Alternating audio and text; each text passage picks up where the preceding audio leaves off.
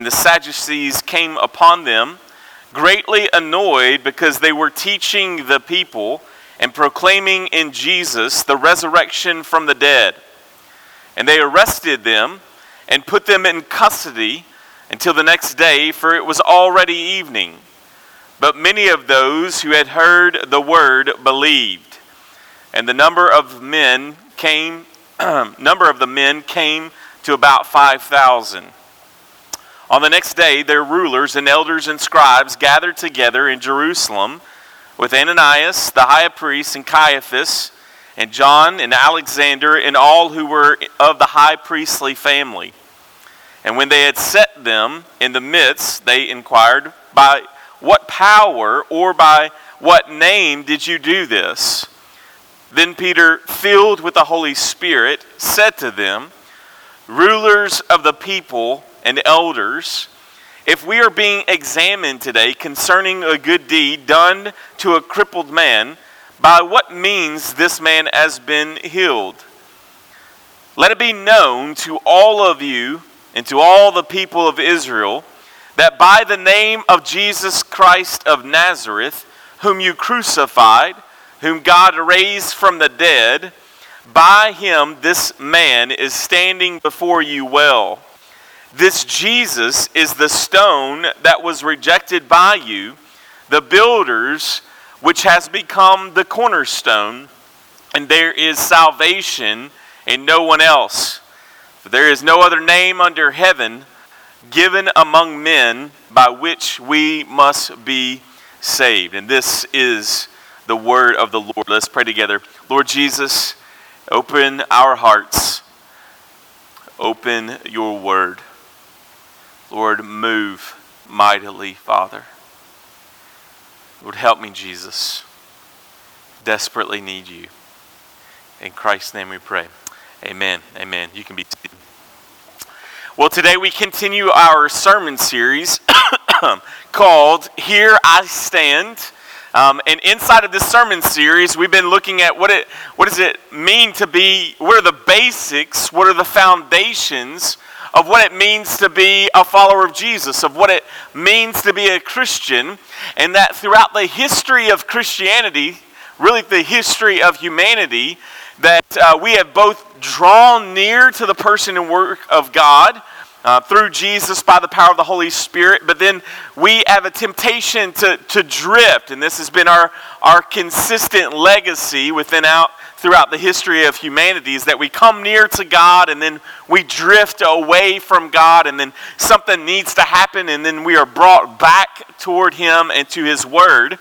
And so within this realm of thinking, inside of what was known as the Great Reformation, this was after a long season of being adrift, God empowered men and women of faith, and women of faith who believed in the Word of God alone, who believed that men and women were saved by grace alone, that they were saved through faith alone, that they were justified by faith alone, in Christ alone, for God's glory alone. And so when we look at these passages, and when we're looking at this idea of reformation, that is not just something that has happened once, but it has happened constantly and is in constant need of a reformation.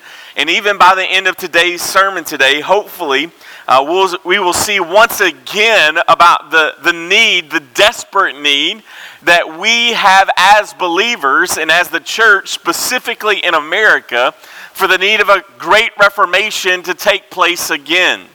We are talking about basic Christianity. There's a thing out there, it's called counterfeit Christianity. It kind of smells a little bit like Christianity. It may even taste a little bit like Christianity, but it is a false version, meaning it's a counterfeit. It is not the real thing. And so today, as we've talked about that we believe in the ultimate authority is found in Scripture, and Scripture alone, that again, we are saved by grace alone, through faith alone. Today, we continue that by looking at what's called Sola Christus, which means only Christ, or in Christ alone. It was interesting, the great reformer that we talked a lot about in the last month, this man named Martin Luther, once said this: the daily practice of the Christian is that we must listen to the gospel every day because it tells us not what we must do, but what Jesus Christ, the Son of God, has done for us. That we are constantly in that temptation, that we are constantly being pulled to be thinking about what you and I must do to accomplish salvation. But as the Scripture and as the reformers and as many people since have just come back to the Word of God that is constantly reminding us of the centrality of Jesus and the centrality of the gospel.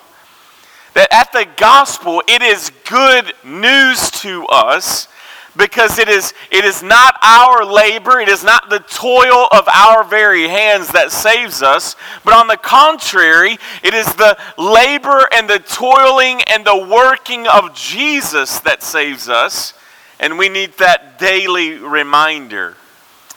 This past Thursday night, I had the opportunity to gather with several of my students from Western and several hundred other students whom I did not know, and some people from the community, as the president of the seminary that I attended, and Justin and several of us have, Dr. Albert Moeller from Southern Seminary, who's on television all the time, writes articles for the New York Times, he's on CNN, Fox News, all these sorts of things. A very quoted man, very controversial man by some.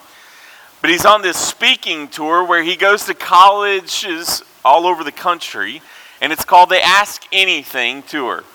And if you've ever been to an open mic night, you know that that's typically a dangerous thing to do. Typically, it does not go well. I've been to some open mic nights at churches before that I wish I'd never been to. But in this auditorium, 600 and something students piled into this place, or people piled into this place, and they set a mic over here and they set a mic over here. And it was really interesting because these students could ask this, he's probably the smartest person I know. They could ask him anything that they wanted to ask Dr. Moeller. And so you were hearing all sorts of questions coming, and as they're sitting here and as he's answering these questions, there was this one gentleman that was on one side of the room, and he had been probably waiting for 45 minutes to ask his question. And when it was his turn, he steps up to the mic and he gets really emotional. Gets really nervous, really emotional. And he's trying to get the words out, the questions out, and people are just applauding this young man, just trying to encourage him. He can ask whatever he wants to ask. You just tell that he's filled with fear. He is filled with anxiety. And in that moment, he finally, with the encouragement of a local minister here in town, was able to get the words out. And it came out something like this. How can I be saved? How can I know Jesus? How can I become a Christian? How can I know that Jesus is who he says he is? And he begins to ask this question, and Dr. Moeller, very as brilliant as a man he is, just humbled himself before these people and before this young man and encouraged this man. And for the next several moments, shared the very simplistic gospel, which is the gospel of who God is and who man is and who Jesus is, and that the importance of belief, and that this is a moving of God in a person's life. And I mean, it was great. It was a phenomenal moment in the midst of all of those many of them secular students. But I tell you that story because there's a story that you didn't hear. And it was the story of a police officer that was standing in the back of the room, making sure that nothing crazy was about to happen at this talk. And he was standing in the back of the room. We had two policemen there. And one of them ended up talking to a pastor friend of mine, or they ended up having a conversation, because the question of the grown police officer, this adult man, was, really? It's that easy. It's that easy to become a Christian? He never had a mic in his face. He never stood up waiting to ask Dr. Mueller a question. But just hearing the simple gospel, a man that was there to protect and serve was radically moved to the realization of, what do you mean? Like, this Jesus, like, he does it? Like, this is easy? This isn't on me? Like, this is on Jesus? And the answer is a resounding yes. It's a resounding yes, brothers and sisters, friends. That it is not by the working of our own hands, but it is by the movement of Jesus. It is by his finished work in his life and in his death and in his burial and in his resurrection that you and I cannot be saved by our own doings, but must be saved by the person and work of Jesus. And yet, oh, how easy it is for you and I to forget this. We see inside of Sola Christus, in Christ alone, or only Christ, is at the center of all the other solas, are connected by this person and work of Jesus. He is the bonding agent. He is the source. He is whom salvation by grace and faith alone is pointing to. We don't put our faith in faith. We don't put our faith in grace. Both of in grace alone, by faith alone, are pointing to someone, not to some philosophy, not to some assent, but to a person, and his name is Jesus. When we look inside of the book of Acts in chapter 4, we see here that Peter and John are preaching the gospel. And who's getting annoyed? Those who claim to have a version of it. The religious people, the Jewish people are getting upset, and they've gotten upset because they have healed this gentleman. He was crippled, and God worked miraculously through the disciples to heal this crippled man. And they simply did not know what to do with Peter and James, so they put them into prison and then began to have kind of a deposition against them, or to try to figure out, man, how do we handle these guys who will not stop preaching that Jesus is Lord, that he is the resurrected Messiah, that he is the coming King, that he is a kingdom, and that Jesus is the King. And we get to this really interesting passage here. At the very end, Peter gets an opportunity to once again preach to these men and to explain themselves. And he says in verse 12, "And there is salvation in no one else, for there is no other name under heaven given among men by which we must be saved." To understand Sola Christus is to first understand only Christ. Only Christ. This means that Christianity and its claims and the person and work of Jesus, that they are exclusive. That it is only Christ. When we're speaking about Sola Christus, we are talking about the exclusivity of Jesus. That it is Jesus who saves alone. That he needs no partners. That he needs no one else. That it is only Jesus. Only, always Jesus. It is him. It is him alone.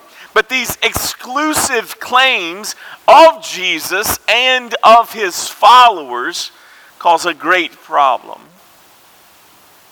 In this passage again, and there is salvation in no one else. For there is no other name under heaven given among men by which we must be saved. Now, brothers and sisters, friends, if you have gathered here this morning, it is my personal opinion that this very point, this idea of the exclusivity of Jesus, is a growing problem, if not the problem, in Christianity and those who are not in Christ. We are seeing this throughout the world. Nothing leads to the persecution of the church and of Christians throughout history than the exclusivity and preaching that it is in Christ and in Christ alone. That it is only Christ is the means of salvation. Man, if you want to be yelled at, if you want to be blasphemed, if you want to be cursed at, if you want to be ostracized, if you want to be pushed out to the fringes, if you want to be burned at the stake, if you want to be defriended and unfollowed, then man, start proclaiming that only Jesus can save. And you will quickly see that there's a large world out against you. I would contend to you that I believe that it is a huge problem, a growing problem within Christendom. And it is a false gospel to believe anything other than Jesus alone. When speaking of only Christ or the exclusivity of Jesus, we are stating that a person can only be saved through the person and work of Jesus. Do you get that?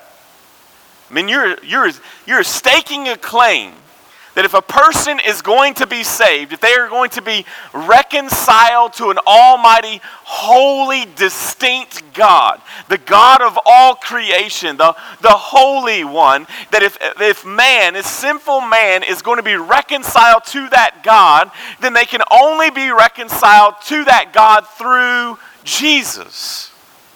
And immediately there is a dividing line. See, the belief is that there are many paths that lead to the same God. That's the popular belief. That there are many paths that lead to the same God. But on the contrary, again, to be reconciled to God, one must be saved in Christ and in Christ alone. That famous verse, Jesus says in John chapter 14, verse 6, Jesus said to him, I am the way, I am the truth, I am the life. No one comes to the Father. So no one is reconciled to the Father except through me. And Jesus he's pointing to himself. He didn't say that he was a possible way. He didn't say that he was your own personal truth. Or he didn't say he was only one way to life. No, Jesus says he is. It is a singular notion. It is derived in his personhood. It is coming from him. He is the only way to God. And that is man's biggest problem, is that they're distant from God and they need to be with God. And the only way to get to that God is standing and being in the person and work of Jesus. We call this being in union with Jesus and having communion with Jesus. You are either in Christ and saved for all of eternity, or you are in Christ and eternally separated from him and his love. It rests in the person and work of Jesus. No one comes to the Father except through me. The exclusivity of Jesus as a means to be reconciled to God stands boldly against what is known as religious pluralism.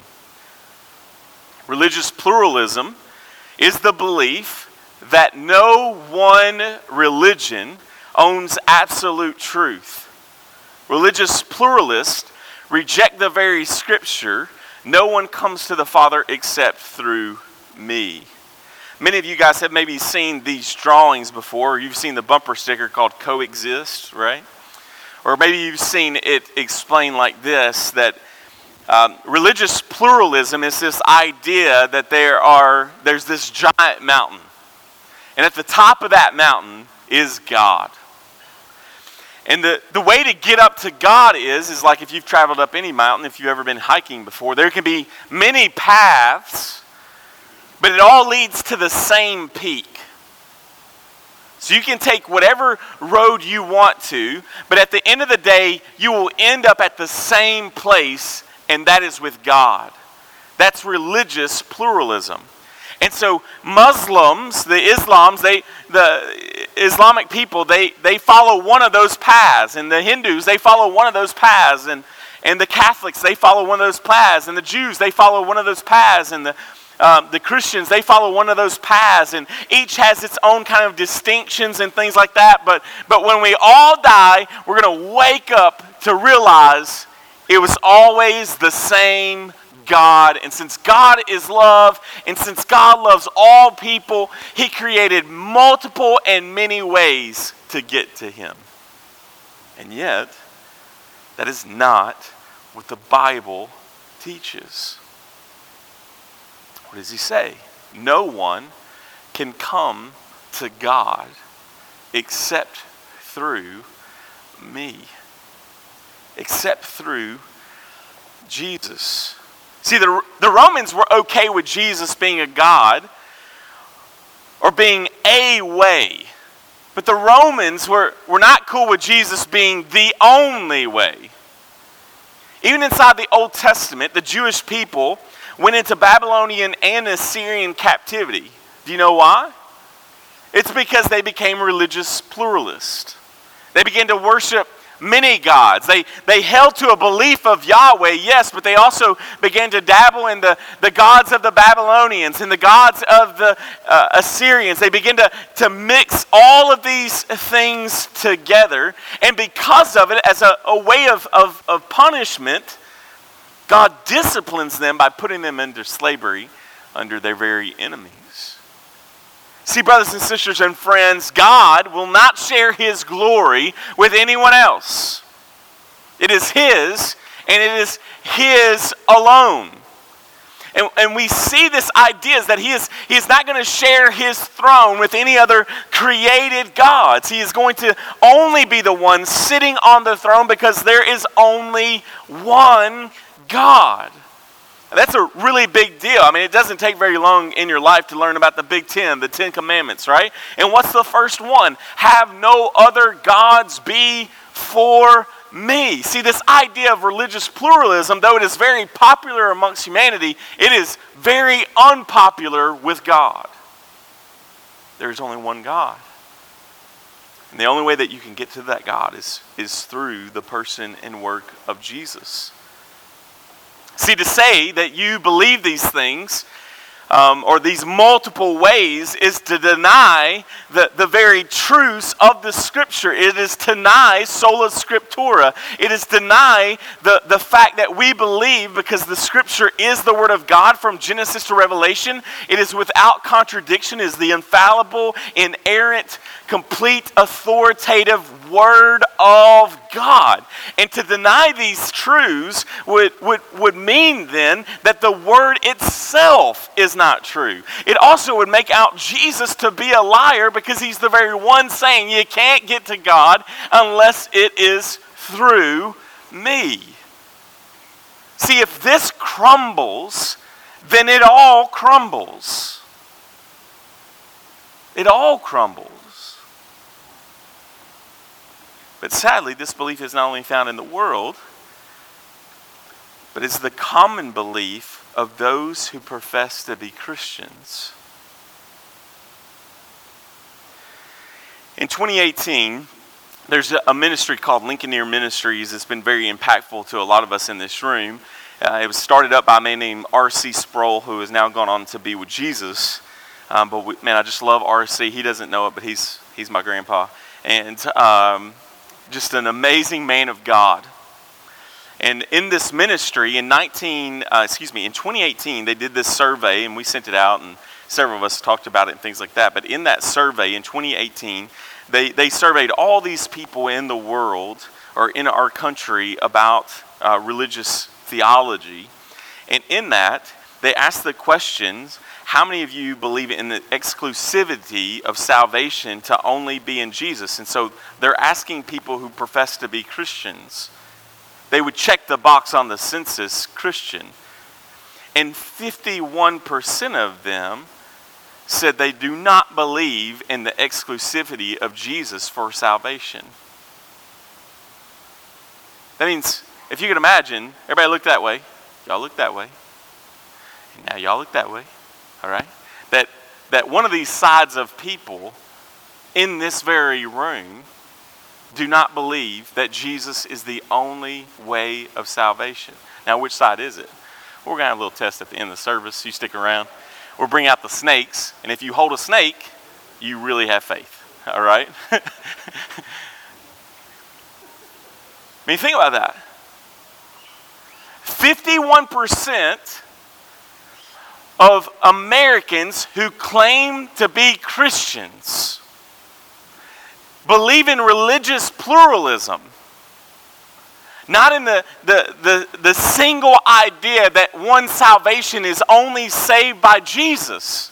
Do we understand? I mean, we should feel a tension in this room right now that a majority of this place, this nation that we live in, many great things about it, but one of the deceitful things about it is that you can have a form of Christianity, and any other religion for that matter, let's give some grace to everyone, that you can really create a religion of your own creation and then label it Islam, label it Judaism, label it Catholicism, and label it Christianity. It goes back to Romans chapter 1 where we become our own gods. We're trying to be the gods of our own religions. And many sitting in church, and may I contend possibly many of you in this room are holding to a false truth.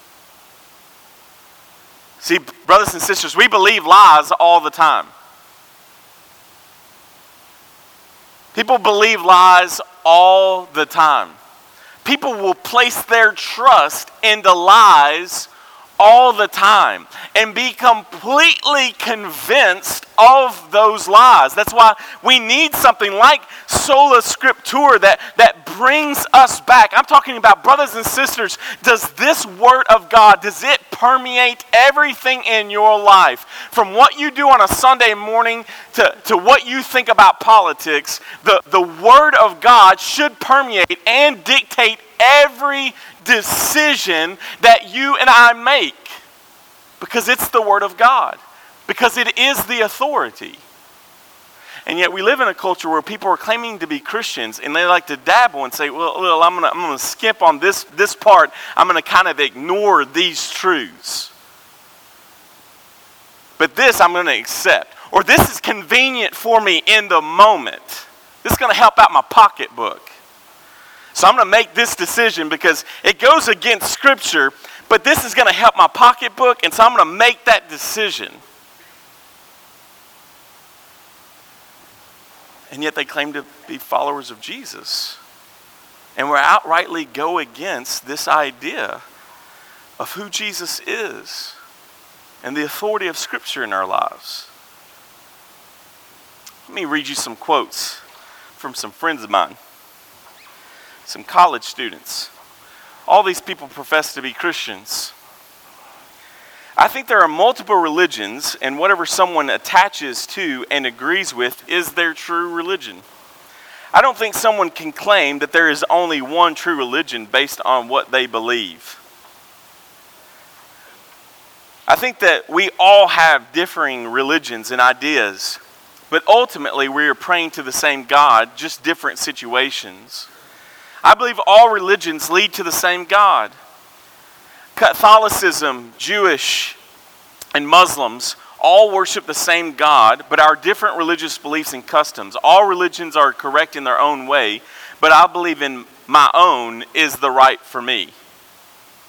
I believe that all religions might have different beliefs, but they all lead to the same God, the God I worship. And all of that is lies. So we gotta stop just being in these religious Christian circles of ours. Because when you begin to have spiritual, deep, meaning relationships and conversations with people, this is what you will quickly find. All professing to be believers, yet 51% of them don't believe in Sola Christus. My very students, again, a majority of them all claiming to be Christians, and yet, here's what has happened. It is no doubt, and I hear this from students all the time, we heard this the other night with Dr. Moeller, is the idea and the concept of love. See, we live in a culture where love means that you must be tolerant of everything. We've also, because people know a scripture that says God is love, is that true? It is absolutely true. Why, how do we know that? Because the scripture says it, and we believe in Sola Scriptura. But here's the problem, is that we live in a culture where, yes, it is true, where God is love, but what we've done is we made love into God. And that's not the gospel. See, we've created something where love now triumphs or is triumphant over truth. Instead of love should be an expression of truth. See, I think we've gotten really scared of emotions. Emotions are a great thing. Every one of us are emotions. We just don't show the exact same emotion. Have you ever said to somebody, man, they're just a really emotional person? Well, guess what? You are too. You just show a different emotion probably than they do. All right? And there's nothing wrong with being emotional as long as it's being emotional over something that is true. And yet we live in this culture where that's not the case, where we will allow love or these concepts or religious pluralism to create new truths and then dictate how we live our lives. And yet the calling of the scripture, the calling of our lives, the calling for those of us who are in Jesus is for the truth to set us free. And when the truth begins to set us free, then we have these emotional lives. Then we have these things that pour out of us because they are centered on fact, not driven by an emotion. But yet we see this all the time. And this is extremely dangerous. Truth, by definition, is exclusive. If you say that something is true, then that there must mean, all right? It doesn't take a genius or a philosophy major to know. If something is true, then that means exclusively there is something out there that is false. And I'm telling you guys what, if this isn't all true, if it's not true from Genesis to Revelation and Jesus is not who he says that he is, then man, let's close up shop. For Christmas, Laura and I got ourselves a new bed. It took us 20 years to get a nice bed. And I'm telling you, I did not want to get out of it this morning. It looked like a hug. Like it was awesome. And I'm just telling you, if Jesus isn't who he is, if he is not the only way, what are we doing here? What are we doing here, family? What are we doing here, friends? He's either who he says he is or he's a liar. And he's not a good man. He's either Messiah, he is either Savior, he is either Lord, he is either the only way, the truth, and the life, or he's a liar and a lunatic and a crazy man, and you and I ain't got any business saying anything good about him or his followers. You can't be a good man and convince people for thousands of years to die on your behalf. I'm telling you, the only thing that keeps me many a time sane and standing in this pulpit, it is not based on the things that I see, but it is based on the truth is I cannot stop believing and putting my faith in and trusting that Jesus is who he says that he is. That's the only thing that keeps me here. It ain't you, I can tell you that. I love you, all right? I even like some of you. But you're not the reason I stay here. I keep doing this, grinding it out, because I am completely convinced that Jesus is who he says he is. And that's why I put on my boots every day. It's because of him and what he has done. That's why I can confidently stand up in front of a bunch of religious pluralists. Really, there are a lot of things. And at a college university and say, you need to know Jesus. That's your problem, is that you need Jesus. I ain't asking you how you think about church, because I got lots of opinions about church. The issue is, who is Jesus? And he's either Savior alone, or man, he's a dirtbag. Like, he's a cult leader. He's the greatest liar and manipulator. He's a con artist. And we have all bid it hook, line, and sinker unless Jesus is God. And if he's God, then that changes everything. You follow me?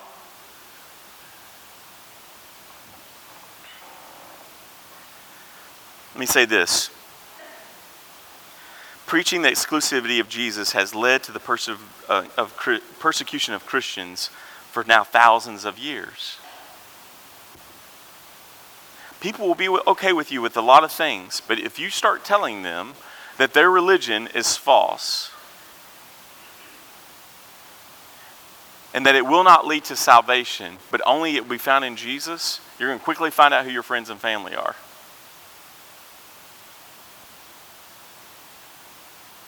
We must remember this morning, though, that though Jesus is exclusive, that is not cause for us to be elitist, which is what's happened and is what is being silently preached when all of us claim to have this answer yet don't preach the gospel. Do you hear me? In your silence, you are professing to have the answer to life and death, and yet have become elitist in your practice because you and I don't share the gospel. This truth of Sola Christus, only Christ, should drive within us. It should fuel our compassion for people and our passion for evangelism.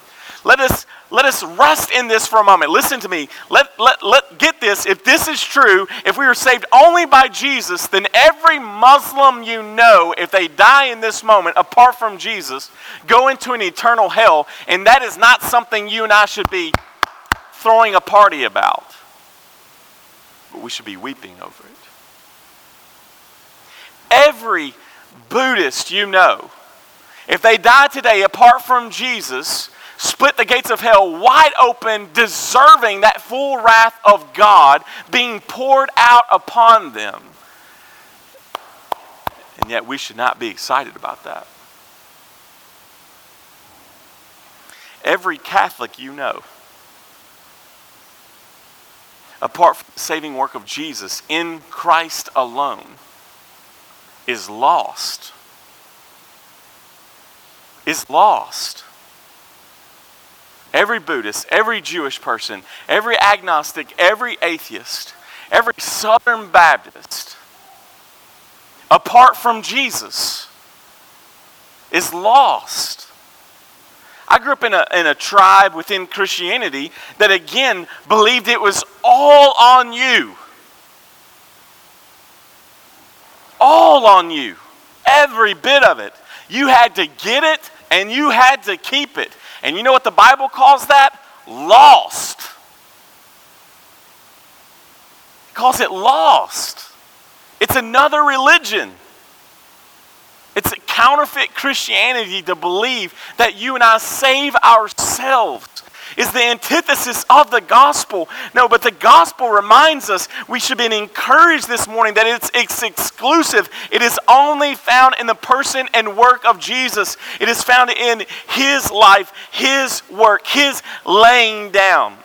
The second part of this, I've got to speed up here, is the second thing that you need to understand from the Reformed perspective, from the Bible perspective, is not only in the exclusivity of Jesus and us being saved in Christ alone, but it is also Christ alone. So the first part, exclusivity, means like only Christ. You are saved only in Christ. But there's a second part, and that means this. That means that we are also saved in Christ alone. And what does that have to do with? That has to do with the sufficiency of Jesus' work.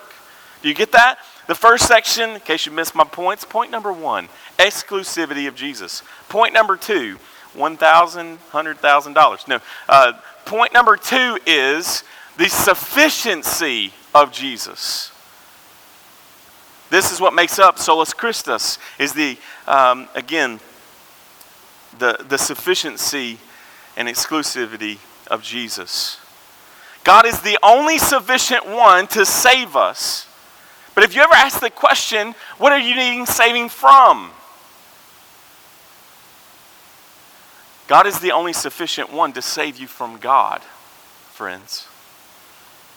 That's what you're being saved from. You're being saved from God himself. I know Looney Tunes likes to draw the devil, right? And I grew up again in a faith tradition where the devil was in anything. Car didn't start, can opener don't work, whatever it is, got a demon in it. It's the devil. Okay? And we love this idea of, man, I just want to be saved from hell. But do you know who reigns over hell? It is not the devil. That was a place of imprisonment for the devil and all of his followers. It is a place of imprisonment for him. And you know who holds the keys? Jesus. Hell is a place where God's love is void, but his wrath and justice is continually being poured out from sun up to sundown for all of eternity. Imagine the common grace of God being removed on humanity, and they're completely turned over to live however they want to live. Anybody want to sign up to live on that island? Where there is no restraint, no moralistic restraint, no guidance to a new and better way of life, but simply placing all of these people onto a place where they live for all of eternity, and they are completely turned over to everything and anything that they want. That's hell. God is saving you from God. If he doesn't save you from himself, then he isn't who he is. His character is lost. His nature is lost. God is saving you from himself. See, all other religious attempts are for man in some way to work their way to this God, or work their way to enlightenment, or work their way to nirvana. And there's all of these paths that in hopes that you in some way be good enough and have worked hard enough in order to achieve what is ever at the peak of the mountain. And you know what Christianity destroys? That whole concept. Because we serve a God that is not commissioning us to come to him, because the Bible says you won't. Nor can you. You don't seek after him. No, not one. And even if you did, your attempts to do it are filthy rags.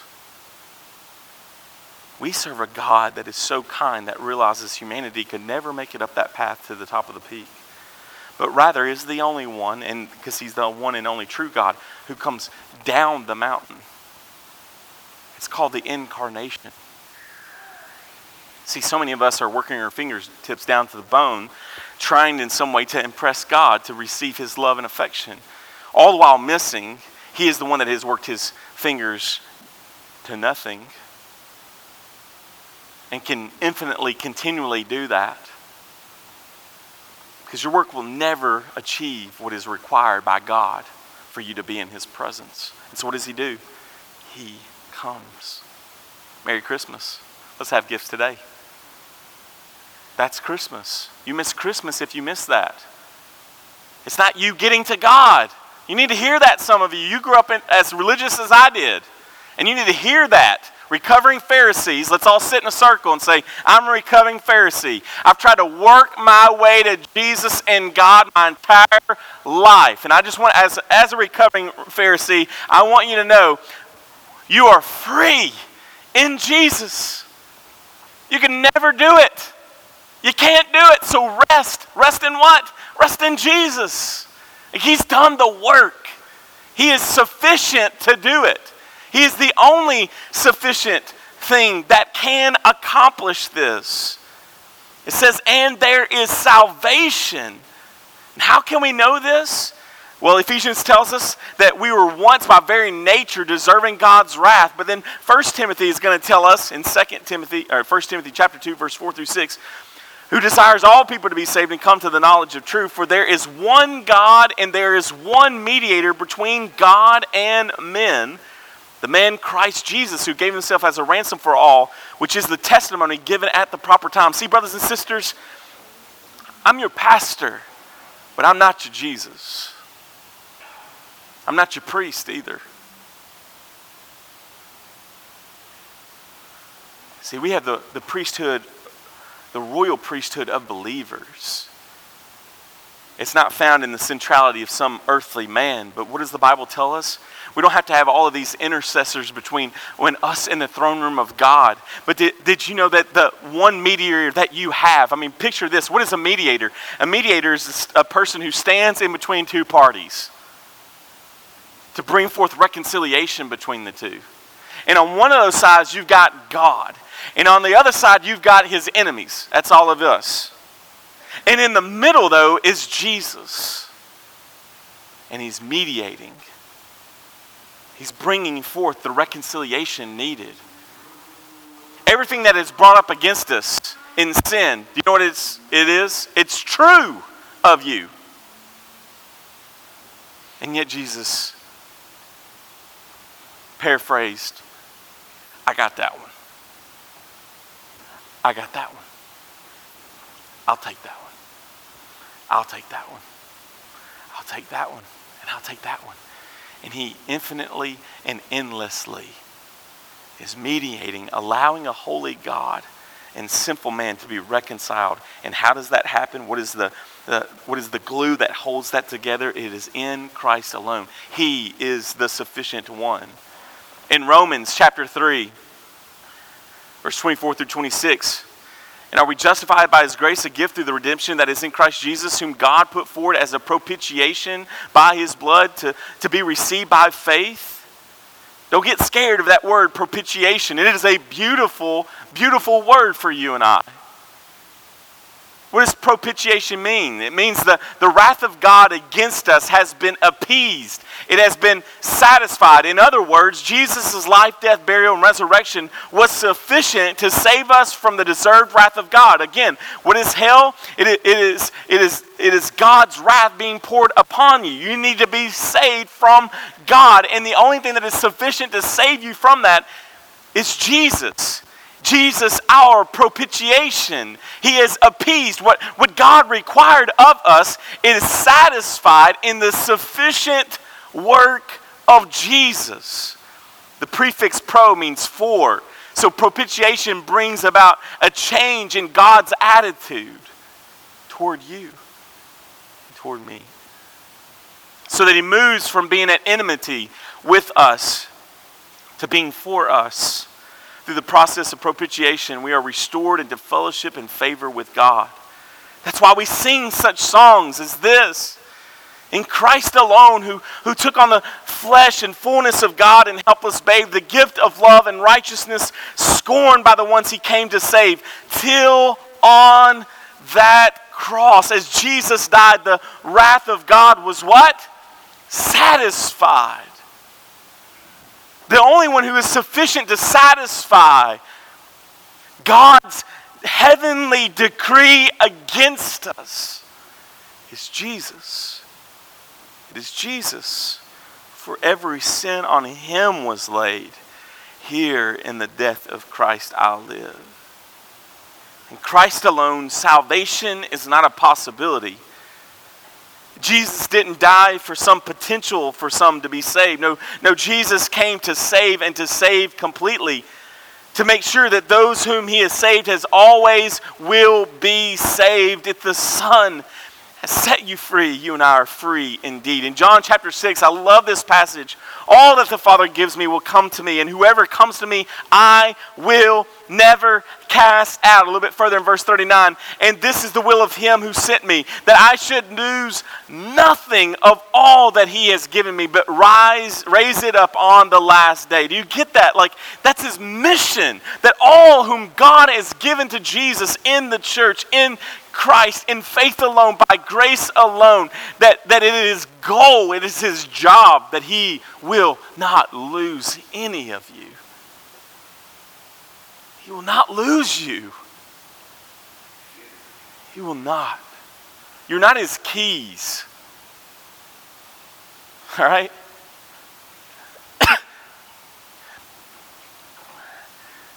You're like a man who goes to a field. Jesus is like a man who goes to this field, and when he goes to the field, he finds a pearl of great price. He finds a great treasure. So he goes back home and he sells it all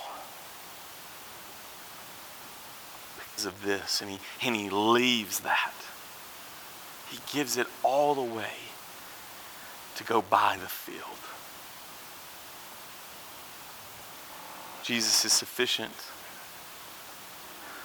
All that the Father gives will come to me, and whoever comes to me I will never cast out. Hebrews 12:2. Looking to Jesus, the founder and perfecter of our faith. Who's the perfecter of your faith? Well, I think it says Brian Lewis is the perfecter of his faith. Nope, that's a lie. That's not what it says. Quit acting like it, Brian. Don't be a Demas. Right? Pastor Justin. Who's the founder? Jesus is. You mean I didn't find my faith? He didn't throw me a life vest and I had to reach out and grab it because I was drowning in my sin, but in my last breath he threw me a life vest and I reached out and grabbed it? Hell no. That is not the gospel. That is straight from the pits of hell itself. To believe that God needed your help in order to save you. The sufficiency is in Jesus. He is the founder. Who's going to perfect your faith? You, right? No. Jesus. Jesus is going to perfect your faith. Philippians 1:6, right? This is got this hanging on your wall, or you got some tattoo on your body or something that says this probably. Am I sure of this, that he who began a good work in you will bring it to completion at the day of Christ Jesus. In Christ alone proclaims we put our trust in, not in our labor, not in tradition, not in the priest, not in the church, not in the baptism, not in communion, not in a to-do list, but rather in the sufficient work of Jesus Christ alone. See, assurance of salvation is not determined in a daily evaluation of our works, but rather a daily looking and clinging to his. Maybe like you've wrestled with some of these things. Am I good enough? Am I good enough? Brothers and sisters, no. But he is perfectly good. Have I prayed enough? Never. But Jesus has never ceased to pray on your behalf if you're in him. Do you get that? May we feel and know his presence today. Have you ever prayed enough? No, you look at that passage that said pray without ceasing, you're like, yeah, right. And yet Jesus has never stopped. He's never stopped praying without ceasing on your behalf. We don't need Mary to pray through. We don't need the saints to pray through. We have a Jesus. Jesus is God. Have I sinned too much? Brothers, sisters, friends, more than you could ever imagine. More than you would ever know is how much you've sinned. And yet, knowing all of this, he became sin for us.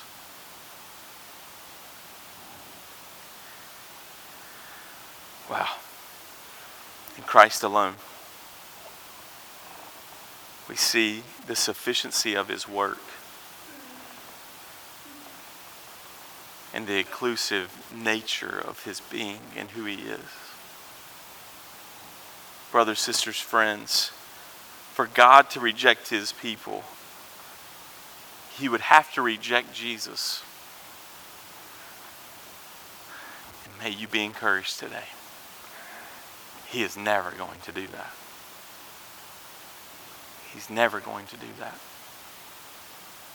for you and I in Christ to be rejected would mean that he's going to have to reject the mediation of Jesus, the work of Jesus, that Jesus dying on the cross, that we need to Jesus needs to come back again. And the Bible even speaks to this mentality. It's like we need to crucify him every day over and over and over and over and over again. But it was sufficient on that day. And when he said it was finished, like it really was and is. He is never going to reject you if you are in him, because he will never reject his son. Let's pray. Lord Jesus,